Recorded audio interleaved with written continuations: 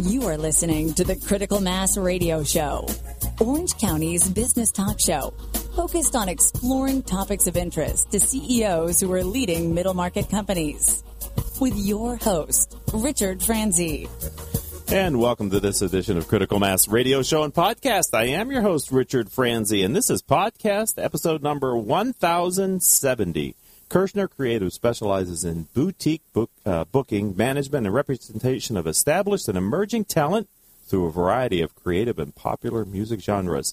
Their catalog represents musical artists and entertainment and acts that are artistically world-class and culturally relevant. They also specialize in the development and representation of new talent, and I've asked my friend Owen Kirshner to come and talk a little bit about their business. Owen, welcome to Critical Mass Radio Show and Podcast. Good afternoon, and thanks for having me. Let's get started. It's my pleasure. Let's get started by maybe having you talk to our audience about an interesting story from your background, or sort of give us some context of you as an entrepreneur. Well, I grew up in a family of entrepreneurs. My father had started a business of petrochemicals.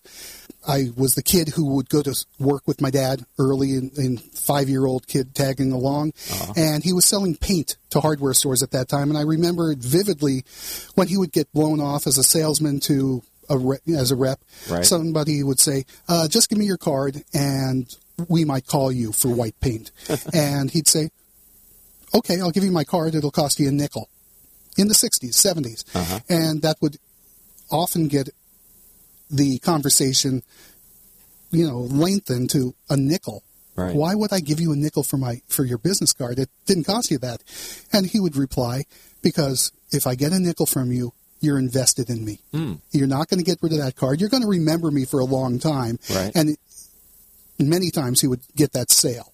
They would become very good friends. He was kind of a character in that way. Sure. When he passed, everybody got $1 million bill because they always remembered him, they were all invested in him personally. In my background, understanding that I'm in the music business. I sell art, and art is subjective to the people who are listening and or looking. I started as a musician at Disneyland.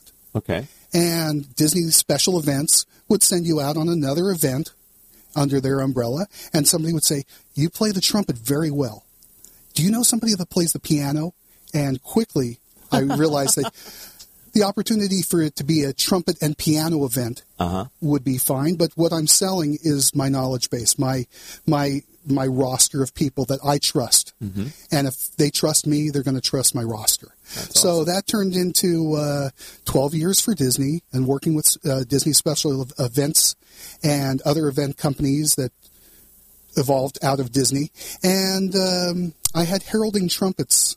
That was my specialty when I was first at the theme park.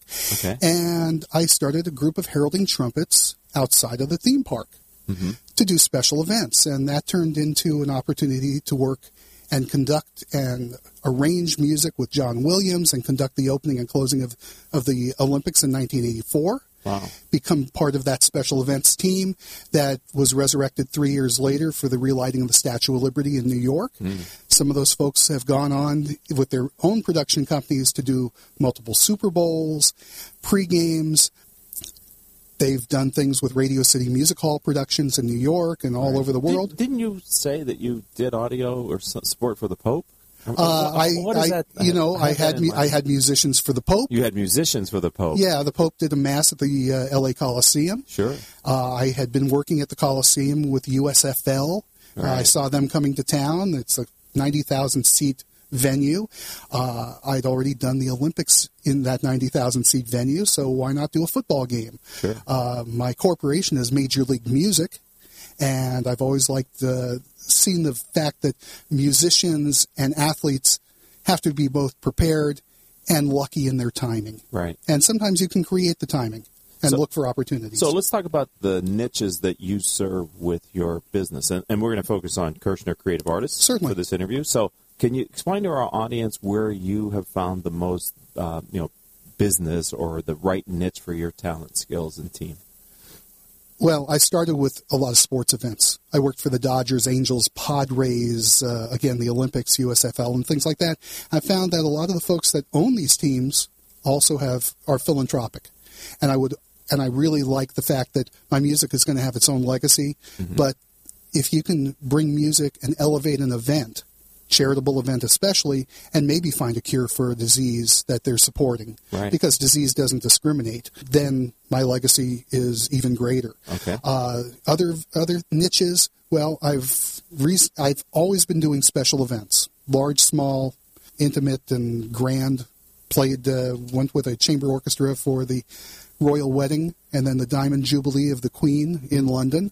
Have had a really nice run as a musician, right? And so the niches. Does that complement your creative, the business that you have? It does, because some of the musicians that I'm working with are like the Musique sur la Mer Orchestra, are under my catalog of kcartist.com or Kirshner Creative, and we have contracted with 4 of the greatest American composers that are living today, and helping bring awareness to waters around the world, saving our oceans. And the music is the need for clean water. The need for clean water, and how impactful the oceans are with the environment itself. Yes, right. And subsequently, so I represent the Musique sur la Mer Orchestra with this special, love of our oceans and waterways performance. Right. I also have kind of a nostalgic thing where I have 3 groups that are they're interesting. One is called the La La Band Tour. The motion picture, you already have an idea of what that type of music is. It's kind of like Michael Bublé light. Okay, so it may not be the $200,000 or $500,000 act of Michael Bublé, but it's going to be an enjoyable evening at a regional theater, whether it's Carpenter Center in Long Beach, maybe the cabaret section over at Segerstrom Hall or at Soka University.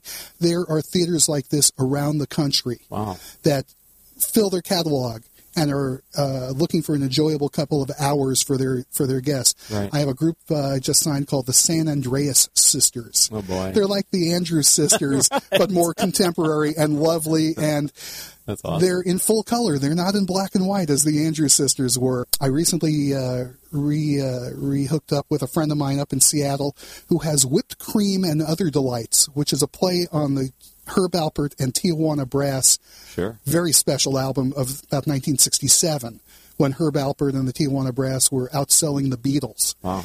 And there's an audience for that. And so, that's interesting. People want to be better off 2 hours after they've heard music than when they came into the audience. We're talking with Owen Kirshner. He's a friend of mine that I've known for some time, and talking about, I was going to ask you, Owen, what makes your firm, Kirshner Creative Artists, kind of unique, but I think you've already sort of brought that to the forefront in how you've described how you've blended your personal passion with a kind of a business and sort of in the niches that you are servicing. Is there anything else that's unique about your firm that we haven't talked about that differentiates you? Well, we give back to charities. Okay. I was a caregiver for my mother with Alzheimer's.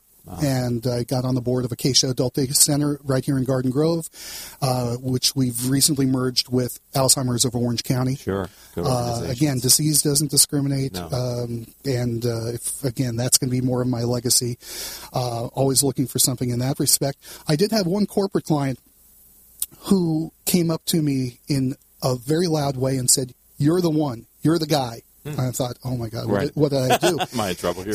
At the end of the event, and the compliment that they gave me was, "You're the guy, you're the only one of all my vendors who did what they said they were going to do, did not have the drama, came in, did a lovely job, in fact, made me look good." And that's my job, is to make the presenter look good. Right. That's awesome. All right, we're going to take a short commercial break here on Critical Mass Radio Show and Podcast. When we come back, I'm fascinated how technology can be a disruptive force. And so in your space, in the business of talent management and representation, after the break, Owen, can you share with us a little bit about what technology has done and how you've responded to it? Of course. Okay, so don't go anywhere. Ladies and gentlemen out there listening to us either live on octalkradio.net, maybe watching us on octalkradio.net's Facebook page as well, and maybe you're listening to us as a podcast on iTunes or iHeartRadio or on YouTube in the video. Anyway, wherever you are, don't go anywhere, because we're going to be back with Owen in about 30 seconds after this word from me. Richard Franzi is the author of 2 popular business books for CEOs. His first book, Critical Mass, The 10 Explosive Powers of CEO Peer Groups, was the first book ever written on the secret value of CEO peer groups. His second book, now with newly updated information, is Critical Mass, The Power of CEO Guiding Principles. Richard's books contain powerful information to help CEOs running middle market companies gain valuable insight to improve their decision-making skills. Richard's books are available as paperbacks or Kindle versions from Amazon.com. To find them, type Richard Franzi in the search box.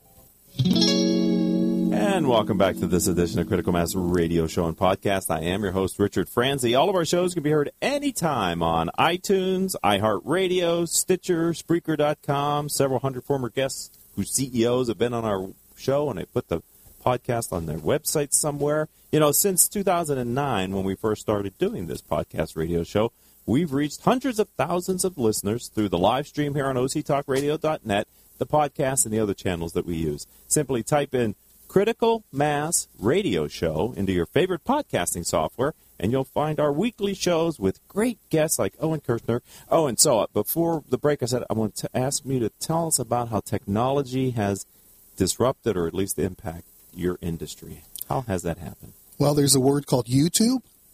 There's a word called Facebook. Yeah, and I think we're on Facebook Live today. Yes. You know, so hello to everybody there. Everybody wants immediate gratification.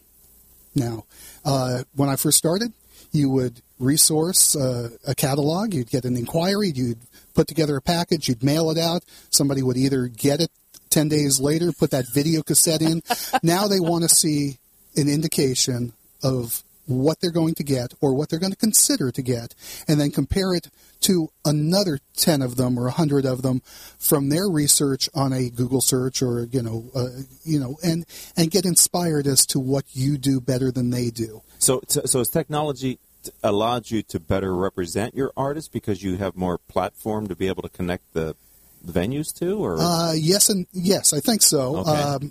I use a format called Vimeo. Right. Vimeo, I think, has a higher bandwidth, a nicer presentation than YouTube. Right. Nothing wrong with YouTube. It's a very strong source. Right. But I don't want to be a Pinterest. Okay. Each event is separate. Each client has different needs and expectations.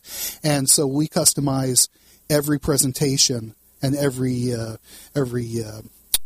event slightly different. And so not everything I have is published. Okay. You can go to the website at kcartist.com or the other website, music4events.com with the number 4 in the title, and get inspired, but it's not everything we have. Right.